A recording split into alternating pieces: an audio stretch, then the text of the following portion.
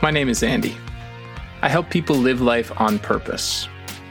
This podcast explores the mystery, beauty, and complexity of life through conversations with an array of incredible practitioners, all of them working at the edge of what's possible for humanity.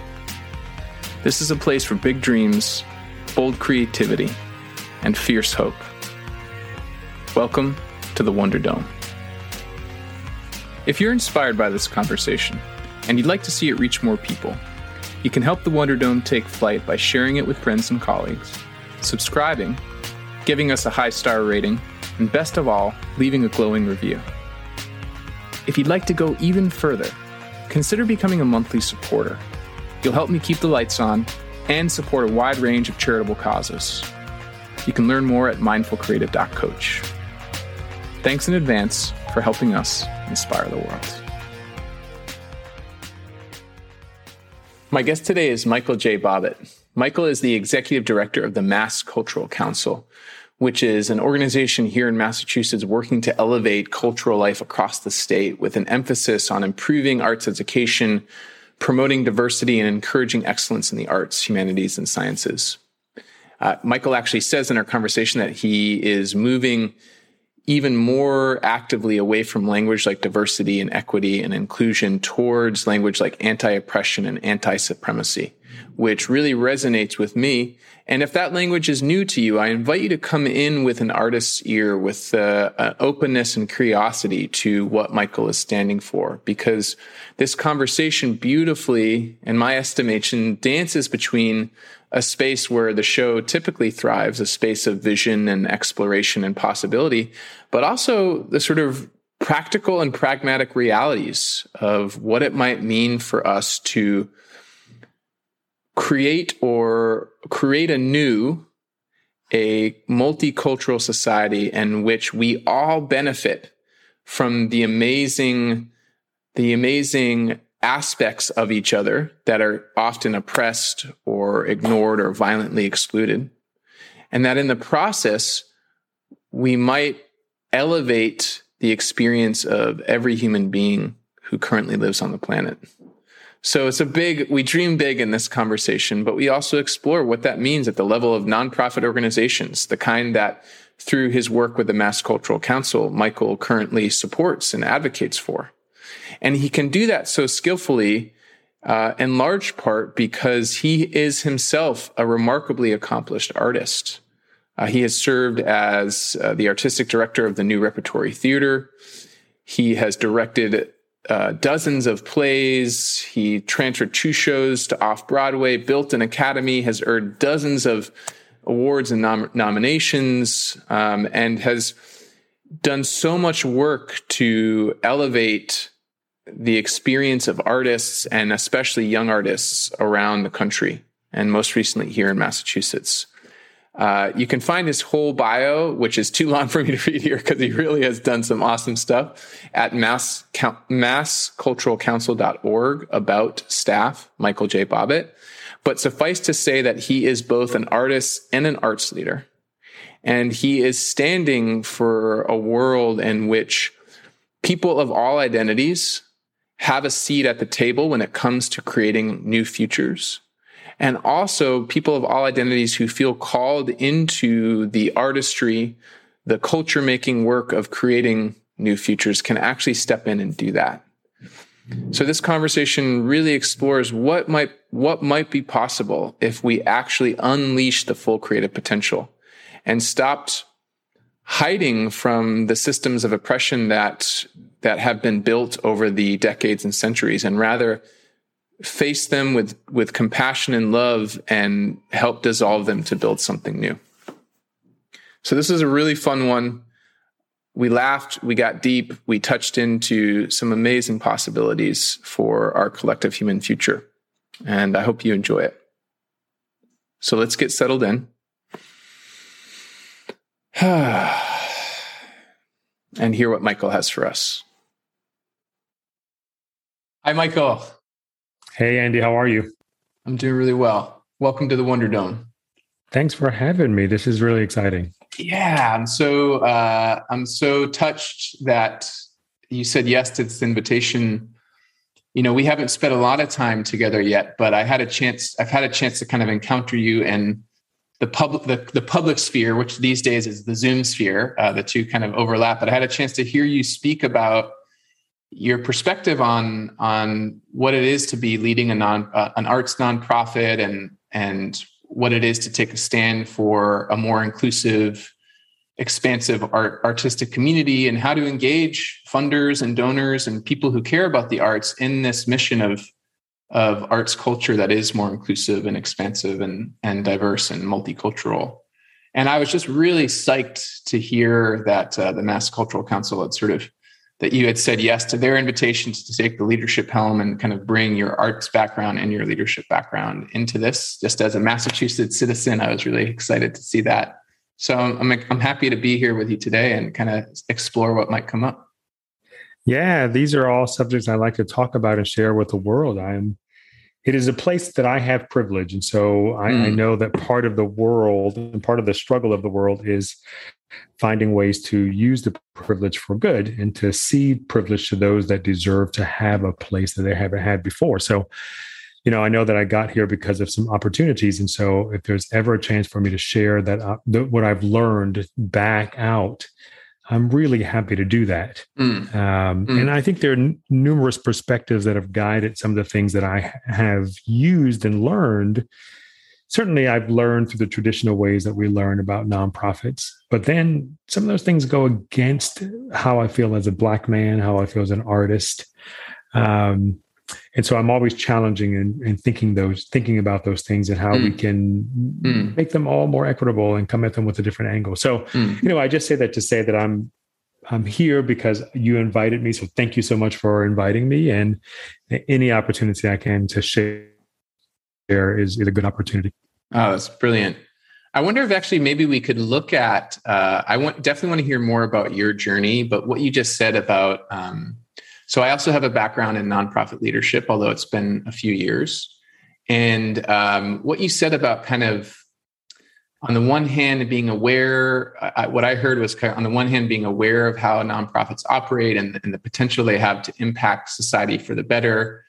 But on the other hand, kind of this first person felt sense as a Black man and as an artist that some of the stuff in the nonprofit world actually isn't serving in the ways that you hope that it could, and that there's maybe some shifts in the sector that we need to unpack and name. And I wonder if you'd be willing to dig into that a little bit more with me.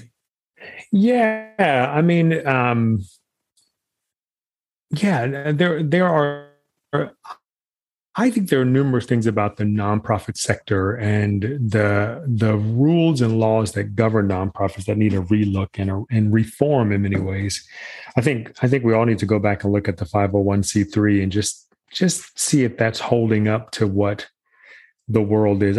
Oftentimes law is not in step with society, right? Because law is so much based on precedent and what happened in the past, and yet it doesn't really reflect what's happening really right now. And so this 501c3 thing, I think, just needs a relook. I think there are many things about that have given permission to groups of people to act, do, and be in a certain way that I think just needs to be relooked at.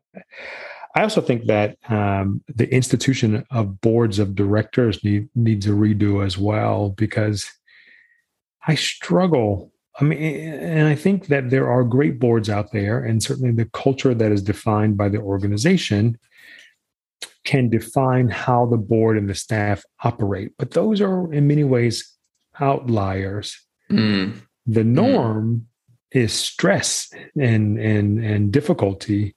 I mean, how many, you said you were a nonprofit leader. So how many classes did you take on how to manage a board? How many workshops, how many articles, how many forums where large populations of executive directors spend most of the time complaining about their boards? So to me, an institution that takes up that much space to teach people how it should operate better is an institution that needs to be relooked at. Yeah. I reflect now that I'm a bureaucrat working in government. We have a we have a government appointed council, and I think on average I spend maybe 15 hours a week on them. I mean, not 15, sorry, 15 minutes a week on them. You know, my managing them, planning meetings, connecting with them is really about 15 minutes, which is different than when you're running a nonprofit, which on average was about 10 hours a week on managing my nonprofit boards. It just required so much of me. And if you think about that, that's 10 hours a week. That's a whole week out of your month. Yeah. That's 3 whole months out of your year. Wow. For a group of people that are volunteers and probably well-intentioned volunteers, but they don't really know what it takes to run the business. And it's almost like having a staff of 10, 12, 15 people that don't know how to do their job. Right? And so your job is to do the job for them, but yet they're your bosses. And so it just... Wow. I've never heard it quite put like such a fine point on it. And yeah, that is a massive amount of creative energy, resource, time that I'm sure you could probably think of 100 other ways that those 3 months of your year could be put to different use or more impactful use. Sure. I mean, one, if I wasn't spending 3 months out of my year managing this group, I could use that time to raise money. I could use that time to expand my audiences. I could use that time to do community engagement. There are many more efficient ways to do that, but that system is put in place, and those best practices, which aren't really part of the law, have just become part of the zeitgeist of the nonprofit world, and they just continue to be perpetuated. Not to mention, I know we're probably going to talk a lot about racism, but when you look at that system, typically there are rules decided by maybe the governance or the nominating committee to decide who gets to be on the board and what qualifies you to be on the board. So you really talk about holding certain ilks in place and certain supremacies in place. It's just a system that I just think needs to be redesigned. And I charge every single innovation lab, every single school that's teaching nonprofit arts management to just use the minds in those spaces to redesign and come up with new best practices, because what's happening right now is just not working. So, I've been on my soapbox about that, and but it's time. It's really time. Well, that's part of what got me excited to reach out to you, because although that, we're already, for folks who don't have a nonprofit background, we might be a bit in the weeds right now, but I want to anchor in, and maybe we can explore this together. There's a felt sense I have of what might be possible if we actually successfully, as a society or even as a state, innovated on this question of how nonprofits, we can stay in the arts space, but this is true really for any nonprofit, how nonprofits in the arts space could totally reorient in service of enriching cultures, bringing more folks to the table. There's actually quite a beautiful future I sense out there if we actually really slow down and went, why are we doing it like this? Right, exactly. No, and and to your first question, which I don't think I really asked, is that as a Black man running nonprofits and running arts organizations, what were those sort of weird, here's what I know and feel as a Black man, but here's what I'm being asked to do as a leader, how those sort of stay in conflict with each other. But everything from organizations say, we want to diversify, but yet the boards are all white and the staffs are all white. We can attract more people of color if we just do discount tickets, right? Or if we put in a community engagement program, as opposed to thinking that this is a cultural thing and that the things that are in place, the very business model that was designed for us is what is contributing to the lack of engagement by people of color. Where, one of the things I've been talking about is subscription series that many arts organizations use. I think it's a racist model. If you think about the number of what group of people has the money to buy a year's worth of tickets 6 months in advance. Mm. And then what privileges are we giving them just for having money? Right? They get to buy the best seats in the house. And typically, to incentivize them, we're giving them discounts, which means we're giving people that can afford to pay full price discounts for the best seats. Wow. And oftentimes when they come, we stand in front of them and we say, "You're our favorite patrons. We love you more than we love our other patrons. So stand so we can recognize you," right? But all those things are put in place. And then beyond that, right, just think about the day-to-day operations, the financial models. Boards ask you to develop your budget a year and a half in advance. Wow. Like I'm supposed to be able to predict how a show is going to do in a year and a half. Which this past year and a half has really put a fine point on how unpredictable things can be in a year and a half from today, right? Right. I mean, the idea of annual budgeting should seem ridiculous to anyone at this point. Yeah. We've all been surviving off of doing 3-month budgets and then pivoting. That should be the new norm. But those are the kind of things, even in terms of HR, how HR really should be about getting people to feel really great and do their best at work. But really it becomes about gatekeeping. And so how are we redesigning all of those things? I was even challenged with the notion of retirement, matching for retirement. So typically we'll give you 5% of your salary, right? But that means the people that are making more get more in retirement. So what if it's 5% of all the salaries combined and then equally shared?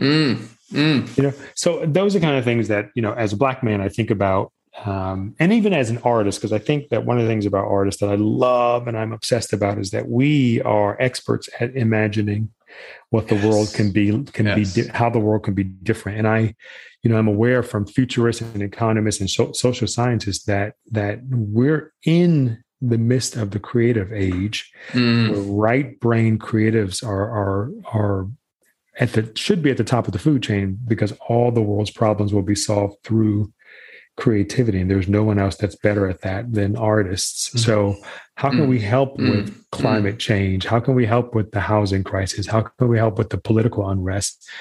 How can we help with racial equity? Yeah. But so there's what I learned in nonprofit classes, and then how I feel about those things as a Black man, that has different tools to pull on from my culture, and then all the things I'm imbued with as an artist, all the ability to imagine different ways. They all sort of come together, and they cause disruption, but I also think they cause a lot of people to think about new ways of doing things. Yeah. I love that you sit at the intersection of those three identities and places that I'm sort of, there's kind of coming in from right field for me right now. There is a corporate leader based in Seattle of a company called Gravity Payments, who 6 years ago just said, we're going to baseline salary for every employee is $70,000. Some employees are being paid $25,000, $30,000, $35,000. So some employees doubled or more their salary in 1 year overnight. And,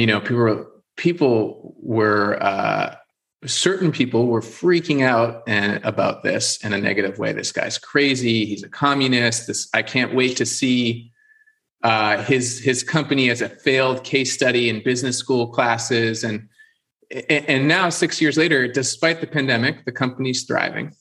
And thriving. And he seems happier than any leader I've ever met, just from way afar. I haven't actually talked to him. And his employees seem as happy as any employees I've ever met. And there's this just bold, creative act to say, we don't have to do it this way just because we've always done it this way. Yep. We just don't. Yep. And I know you think I'm crazy, but within this locus of control, I can make this choice, and I'm gonna. Yep. And it worked. It worked. And when you value people, there's a huge return on investment. I remember having some battles with boards when I prioritized the people. And and the culture was about taking care of the people. So work-life balance was a huge thing. So we went back through all of our documents, all of our sort of HR documents, and made sure the work-life balance was present. So we added things like unlimited vacation, for which people said that's never going to work. It worked beautifully. Liberal teleworking policy. Like with this computer and phones, I don't need you in the room to know that you're working. Like a moonlighting policy, because certainly as an arts organization, I'm not paying people nearly what they deserve. And so if you have unlimited vacation, you can take another gig to make your life better until I can pay you better, go for it. But retirement with matches and HSA, in case the health insurance policy I offer you isn't paying for everything, here's like a small little account where you can like pay the rest. But prioritizing those things made the company better, and more income came in, and people felt better about working for the company. I didn't have the kind of turnover that that you normally see. But those things are considered like out there, when truthfully, what you should do when you come up with your salaries for your employees is look at what the cost of living is, and then base your salaries on that. Like everyone should have the right to have a house and have food and be able to pay for their kids' education. So base your salaries on that. That, I mean, to me, that should be, I mean, call me a communist, but don't call me a communist. But well, but I want to call you an artist. I want to call you like kind of a civic artist, right? Like there's this way in which these questions have, sadly, like everything, been so highly politicized. But what I hear you speaking to is, are there many creative ways you can think about where our business mission or nonprofit mission intersects with the lifeblood of that mission, which are the people who are going to deliver on it. Yeah. And that requires a total rethink, sadly, based on our kind of some of the dominant cultural norms. It requires this total rethink around, what do we mean when we say employment? What do we mean when we say bottom line? What do we mean when we say fundraising, right? Like resources, all of these sort of words that have just kind of become so common that we don't even realize that we can stop to interrogate them and say, is there a different way to do this? Sure. I mean, I think about, because it really does require creativity, right? Yeah. Someone has to have the idea. Creativity, and I think that ideology is a form of creativity, right? Yeah. But so is oppression. Oppression is highly creative. Laws that oppress one group of people over another group of people require some creativity. Yeah. I mean, think about some of the laws that we're dealing with now in our society: voter suppression, abortion, all those things. That is some creative thinking of some very creative people. So that's what we need to combat that. We need ideas, and ideas come from creativity, which again, sort of going back to the arts, is why we have to support artists and arts. And really, instead of, when we look at the statues in the parks, they should be of artists, not war heroes. The street names should be of artists, not, let's put them at the top. Yeah. Let's play with that. Thanks, by the way. I've to name the creative energy that sort of, it's almost like I'm having this moment of, yeah, we are creative. That is one of our birthrights as a species, is our ability to create things and stories and ideas and turn them into culture. And oppression is in its own way a powerfully creative act that if we just take at face value and go, oh, well, this is what reality is, we're actually submitting to that creative act completely. But if there's in fact a realization that someone at some point just said, oh, if we do it this way, this will happen. Yeah. Imagination is seeing the world differently. Yeah. Creativity is bringing the imagination to life. So if you decide you don't want certain people to vote, you have to imagine a place where those people don't have the right to vote, and then creatively come up with the idea for how to suppress their votes. So, yeah.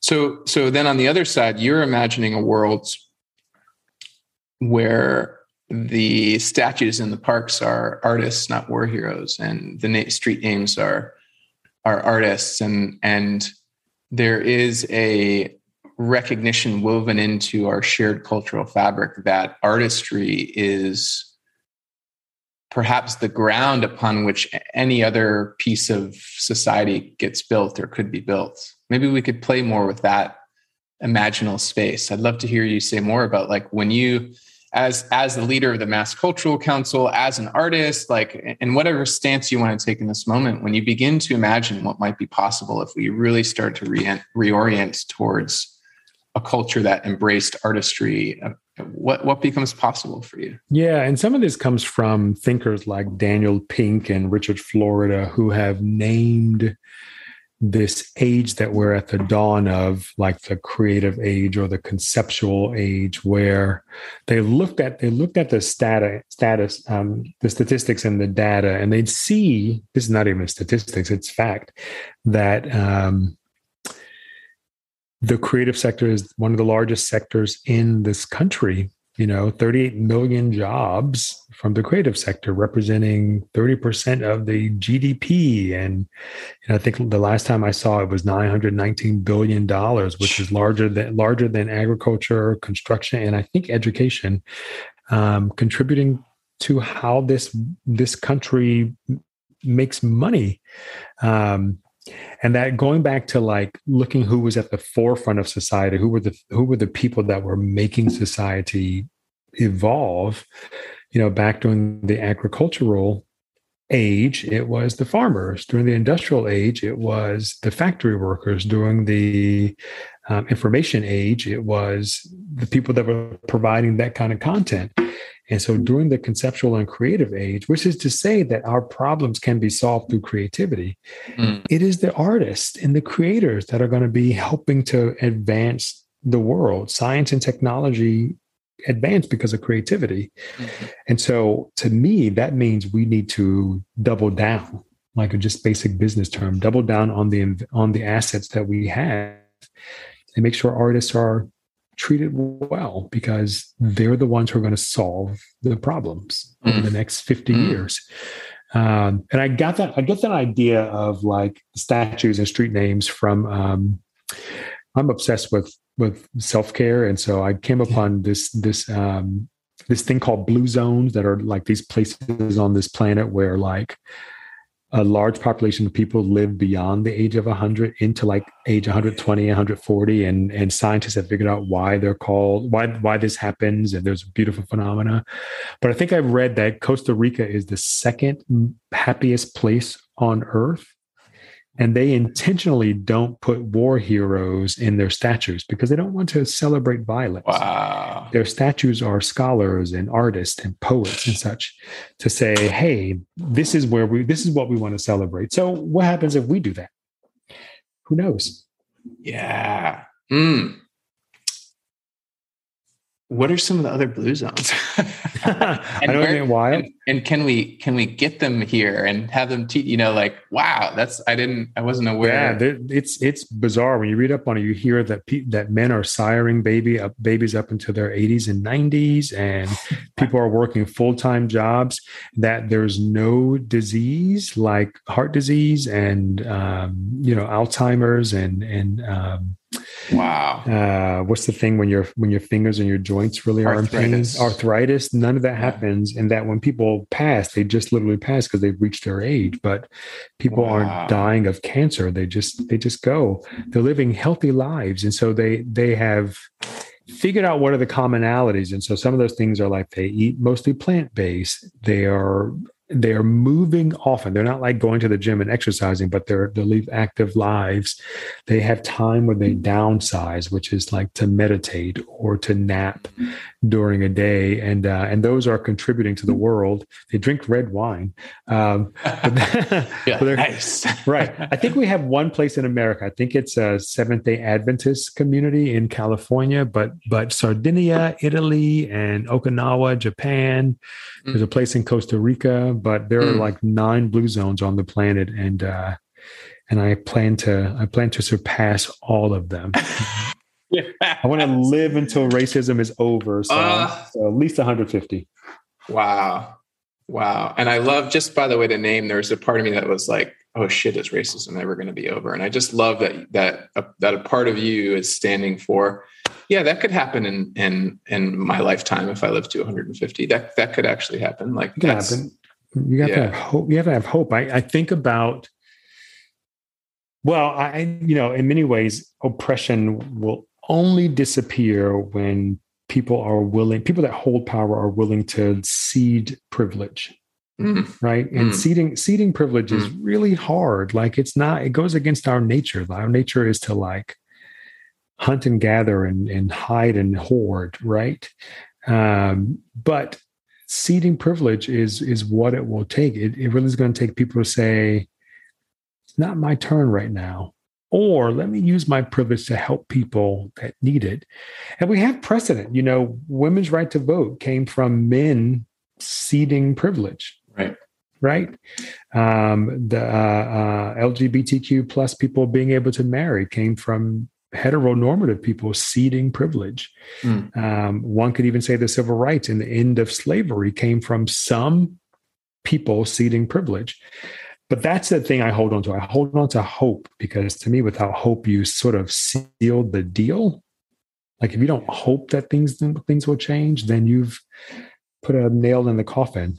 Yeah. And I think about slavery, like that institution, which was the largest moneymaker in the world,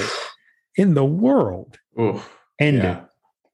And so we can end this system and structure and institution that is giving preference to one group of people over another. That can end. It requires creativity. It requires perseverance. And, part of me is dreaming that, the 100-year mark, the 100 years from the end of slavery to the civil rights law, and then another 100 years, maybe we see the end of racism. But that's impending. That's coming in 42 years. So, but the world is moving much faster now, and so it's possible that we can actually get there. But it's going to take a lot of work. Beautiful. Thank you for just kind of evoking that possibility and that vision here in this space. I'm really touched. And I shared with you, and I don't always surface this explicitly with all of my guests, but I shared with you that kind of one of the origin questions of this show is around hope, but fierce hope. And I experience, and fierce doesn't have to mean like angry or warrior, although it can, but it rather just like, I'm willing to stand even when everyone around me is saying no, or saying it's not possible, or saying, you're crazy, or you're the enemy, right? And that's like that kind of fierceness that you're embodying in this really beautiful way right now that I just want to underline and mirror back to you and say thank you for. Yeah. Without it, you just put the nail in the coffin. Like you have decided this is the way it is. It will never change. And that is not possible. And I will also say that I think, one of the things we always hear is that people don't like to change, or people can't change, or people fear change. It is not change that people fear. We change all the time. We get our new iPhone or some new iOS update, and we're like mad for a day, and then the next day we don't even remember what our old iPhone looked like. So it's not change. It's just loss. It's the loss of power and privilege that people feel. And I think that loss of power and privilege for many that have had it will feel like the 7 stages of grief. You can see it on TV. You can see it on TV when people feel like something is being taken away from them, or even the threat or the idea that something will be taken away from, they get enraged. Yeah. And I believe that when oppression exists, no one is truly free. Because we're here talking about it. We're going to workshops and master classes, and we're reading all these documents because we are not free from it. And when it's gone, when people see everyone as people that deserve the same rights and privileges, then we will all benefit from this utopia. Yeah. I think that's the thing that that really strikes me. Is there's the perceived loss versus the actual loss. And those two can be wildly divergent. Like maybe I'll lose the moment in the theater where the nonprofit leadership has stand up and we're going to clap for you because you're our favorite patrons, because I've ceded the privilege and now everyone gets equal access to all of the seats in the theater, right? So there is maybe an actual loss that I don't get guaranteed front row every time, right? But the perceived loss can often be quite a lot more intense. This sense of well, I've given you my money and I'm a respected member of the society, and there's sort of like, oh, and now you're attacking me because I'm white, and it just sort of like can spiral very quickly into this defensive posture. Yep. That is really hard to work with. But I'll just simply speak for myself here. Like when I think about the world I want my daughter and son to grow up in, it's a world where that the idea of having to even be in that defensive crouch doesn't even make sense to them, because we just some people imagined, oh, if we think about whiteness in this way, we'll have more power. And so they made it up. Mm-hmm. Right. And so this sort of realization that actually if you already have a fair amount of privilege, much of what you're giving up, at least this is my opinion right now, is not actually that much in the benefits. Like to be able to walk into a space with people of all these different identities and just be together. Oh, I want that. I don't want to like that. So that just the benefit to me feels so potent. And I just wonder how we can, as part of our creative work, honor that there is a perceived loss, help people come to terms with the actual loss that might be significantly less than the perceived loss, at least in some cases. And then start to touch into the and here on the other side, you're still we're not saying get out of here. We're saying come in here in a different way that also lets me come in here and her come in here and them come in here. And it just feels so much more exciting. Like that's the world I want my kids to grow up in. Yeah. I mean, I remember when we were talking about the subscriptions, because not only did I want to come up with a more equitable patron loyalty program, I also wanted to do general admission seating because everyone should have the chance to sit up front. Like everyone should have the chance. And so, but because it's awesome to be up front in a live performance. It's just the best, right? Like you want to. Yeah, but you're not losing much if you don't get up front, right? You still are witnessing that experience. But the idea that I was taking something away from people that had 20 years of sitting in seat F1 was was visceral for them. And I, and then so what happened was there was all these ideas thrown on top of how chaotic it would be. It's going to be chaos and people are going to fight. And I was like, no, they won't. Did you fight at church or synagogue last week? Did you fight on the bus or on the train? Did you fight at the restaurant? When the seat's available, you take that seat. We live in a society where first come, first serve is a pretty normal occurrence. If there's a free show in the park and we all go, whoever gets there early gets it. So it's not something we're not used to. But again, the vilification of the idea that I was taking something away from people. And then also people adjust. Like if that option is not there, people will adjust their thinking and they'll be good with it. The other thing I do to tell people that how we all would benefit is I use sort of food as an example. Like, what if we had a world where there was only one kind of food? We only had one kind of food. We didn't allow anyone else's food to be part of the culture. The benefits that we have by having everyone's food. I mean, like a world without tacos and sushi and samosas and cornbread and barbecue. My heart's already breaking, Michael. You know what I mean? What I mean? But that's what I mean, that when oppression goes away, and we have examples in society, like in food, not food, people that don't have food, but people that have food, there's options. Yeah. And I think that it makes the world a better place. Fashion and pop culture all benefit from diversity. Yeah.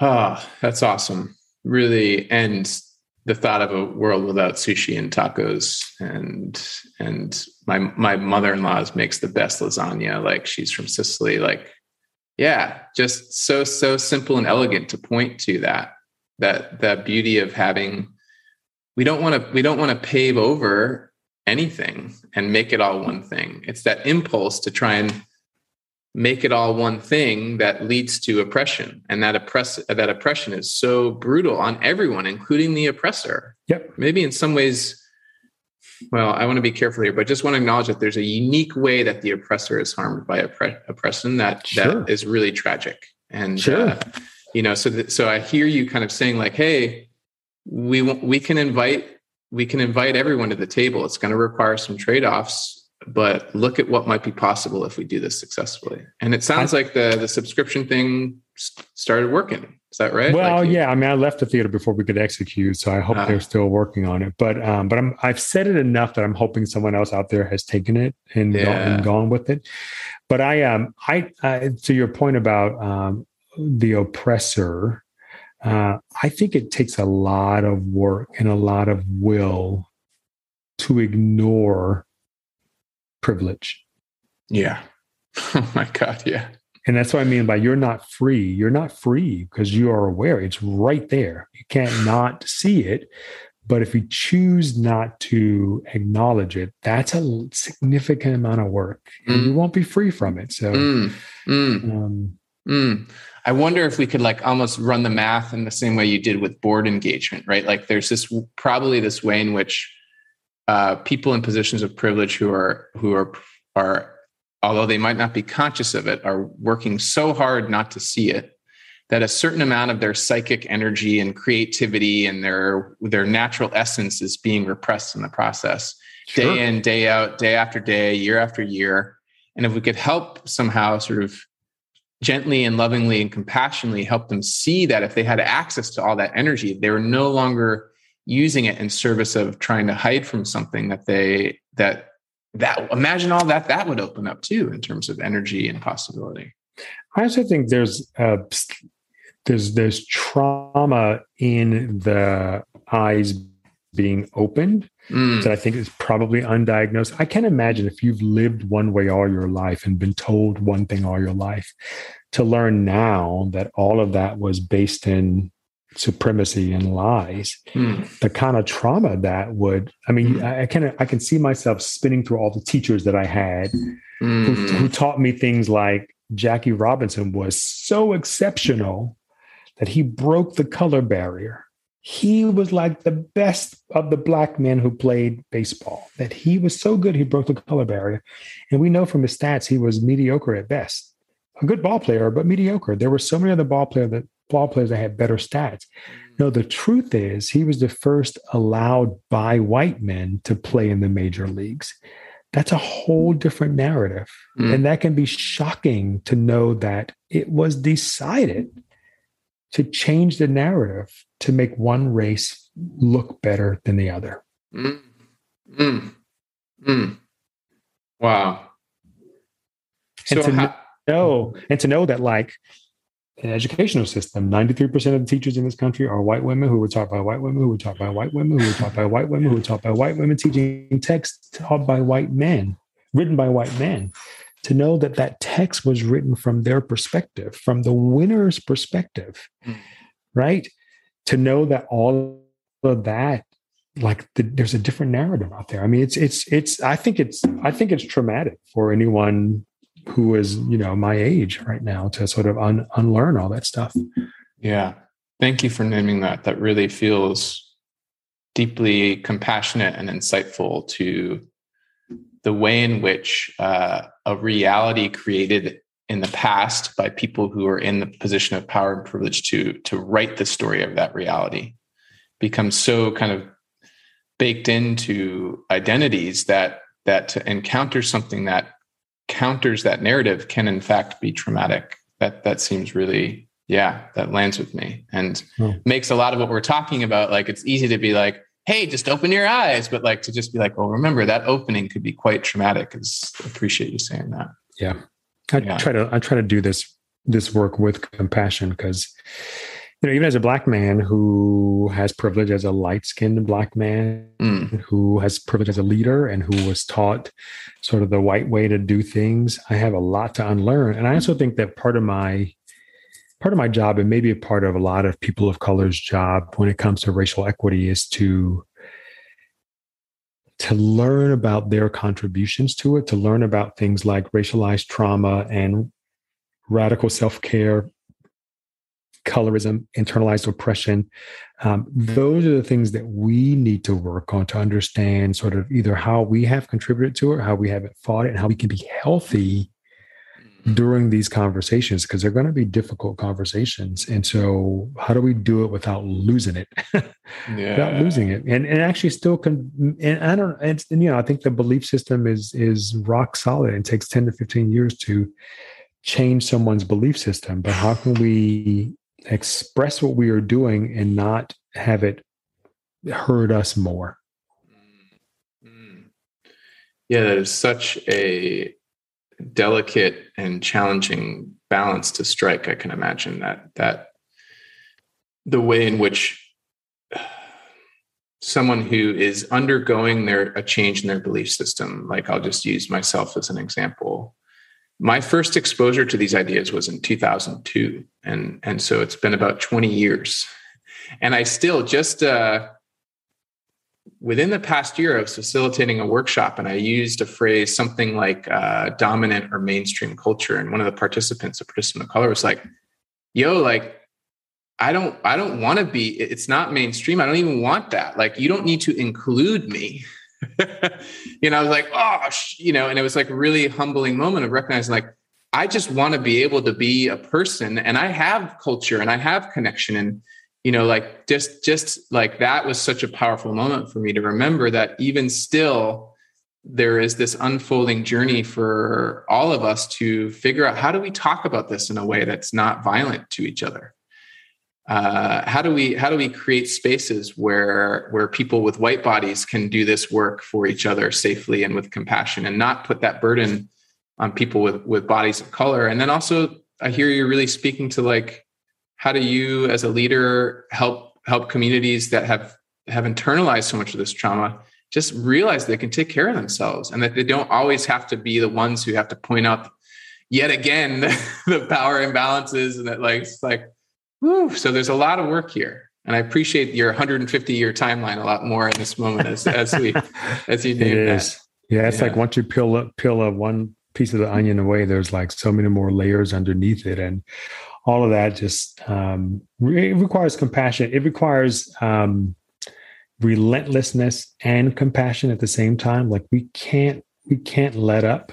Yeah, because I just think that tearing down the house of racism brick by brick will take a long time, but we also have to build another house that is an anti-racist house. And part of me is trying to stop using words like diversity, equity, inclusion, because I think they are, especially the word, like you mentioned, inclusion means that here's this thing that I have, and now because of whatever guilt I have, I'm going to include you into this thing that I have.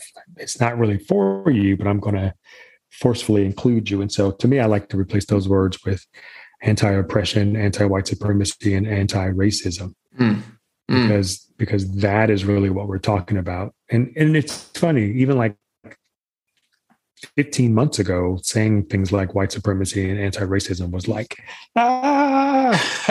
but now it's everywhere. Like, everyone's saying it, which is good, which is kind of where we want to get. And so people, anyway, we can talk about it for hours.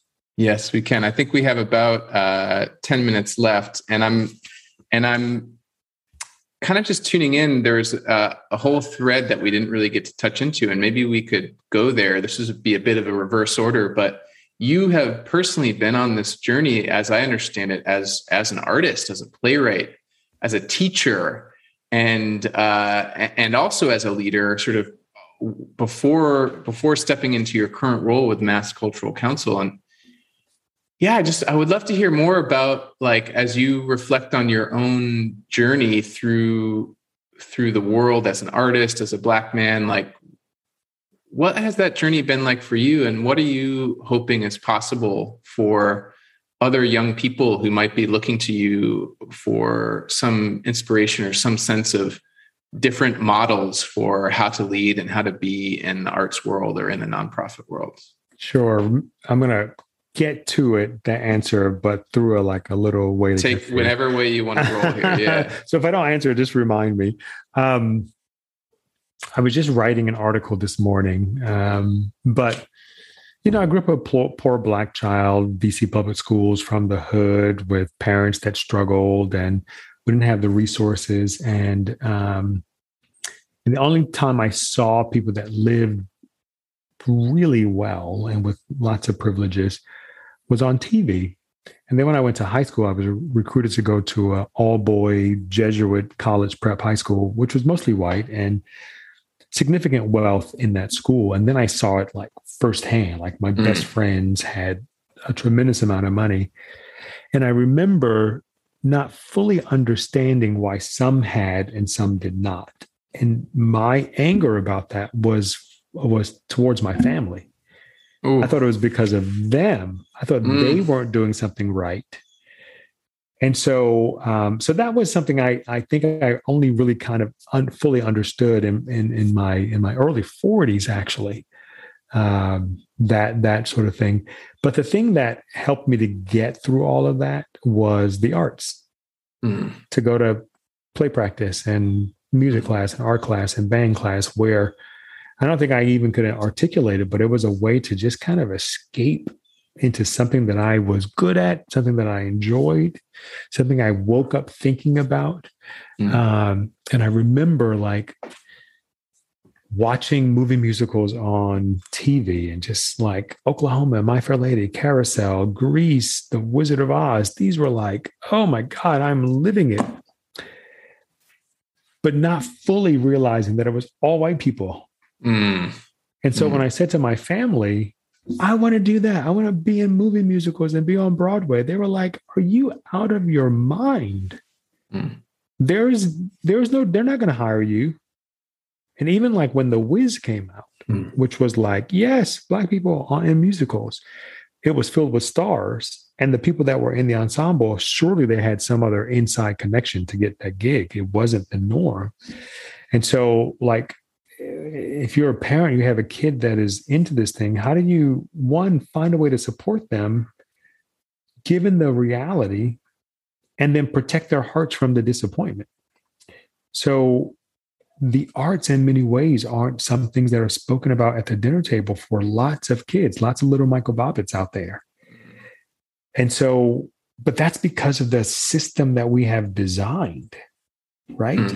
It was designed to give privilege to people that look one way and not the other.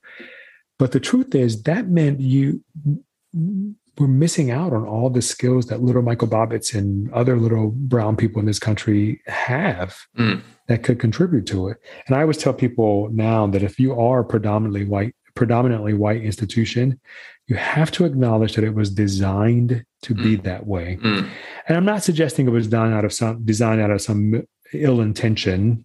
Some probably were, but most were not. But it certainly bias and preference and lack of perspective had something to do with the design of the business model, because the business model was clearly designed by white people for white people. And so it stands to reason that if you really want to be a multicultural institution, you have to redesign the business model. And it has to be redesigned with multicultural people, for multicultural people. And when that happens, the number of people that are going to now come to your organization is tremendous. You know, one of the things that makes people of color is how culture is infused in, is how arts are infused into our culture. You know, like it's in the fashion, it's in the food, it's in the language, it's in the ritual. And so it's just a part of culture. It's not this thing on the side. And so when you redesign your business model, your doors are going to open to thousands and thousands of other people, which could help stabilize the financials of your organization. It could help you have more perspective on your boards and in your staff, so you can keep expanding on that. There's so many benefits to becoming multicultural. And so I think what I want to say to young people is that tell us what you want the world to look like in the future. Don't let us teach you all the things that we learned, because clearly it's not working. I tell my 20-year-old all the time, you know, we were like, we're going to make the world a better place. And we may have made it worse. Like, it feels like right now, it feels like it feels like OG Old Testament God is smiting us, and I fully expect a swarm of locusts to like take over the world tomorrow. But we may have made it worse, and so like, and it's your planet. Like when we're gone, you're going to be the ones who are leading. So you decide now what you want the world to look like, and if you're a creative, use the skills that you have inherently in your body to design what that looks like, and then force your schools, force your organizations to like make that version happen, because it's going to require speaking up. It's going to require showing up at the public square and voting and using the privileges that you have as an American citizen. And it's going to require your innovation to redesign this whole thing. So be bold, be brave, and know that it can happen, but only with perseverance, relentlessness, and hope. Michael, thank you. To the extent that I'm able, I feel really inspired to help send that message to young people and to encourage and support them as they stand for the fact that they, with their imaginations, could help all of us create a new future. And that's really like, we are just sitting as a collective species, we are sitting on so much creative energy that could be used in service of that vision you just described. And I really appreciate you standing for it. Yeah, sure. I mean, most of what I learned about being a leader and in the arts, I learned in the late 1900s, which was a long time ago. And most of it is not relevant to how the world is functioning now. I mean, when you think about it like that, that's the truth. That was a creative act right there. Yeah. But I mean, the sepia toned photographs and the extra baggy pants. Yeah. I remember that time. Exactly. And that stuff that I learned back then was defined 40 years prior to that. And so like, it's just not relevant. And so I just, I think the main thing I say to kids is sort of, what side of history do you want to be on in 50 years when people are telling the story about what life was like when you were a kid? Yeah. When they're like in the early 2000s, in the mid 2000s, right? Someone's going to be telling that story. Yeah. Beautiful. Michael, if people want to learn more about you or your work with the Mass Cultural Council, where's the best place for them to head? Well, they can go to massculturalcouncil.org. They can also go to my own website, which is michaelbobbitt.com. I also love social media, so I'm always on Instagram at Michael James Bobbitt. That's Bobbitt. And then people can reach out to me. I'm here, and part of my life's goal is to support any advancement in the arts world, but also in the racial equity world. And so people can reach out and ask me whatever they need to ask. Beautiful. Thanks for all that you're doing for arts and culture here in Massachusetts and beyond. And want to thank you again for coming on the show. Thanks for having me. Can't wait to visit you in Western Mass soon. Yeah. Come out anytime. We'll go check out some of the art that's hidden in the woods. I'd love to show you around. Love that. Okay, cool. Thanks everyone for listening in, and we'll see you soon. Thanks for tuning in to the Wonder Dome. This podcast was produced by me, Andy Cahill, with support from Kelly Surqua, and audio editing services from John Nolan at Middle Mountain Studios. The theme song was written and performed by Todd Marston. You can find the Wonder Dome wherever pods are casted. If you dig what we're doing here, please share widely, subscribe, and give us some love in the review boards.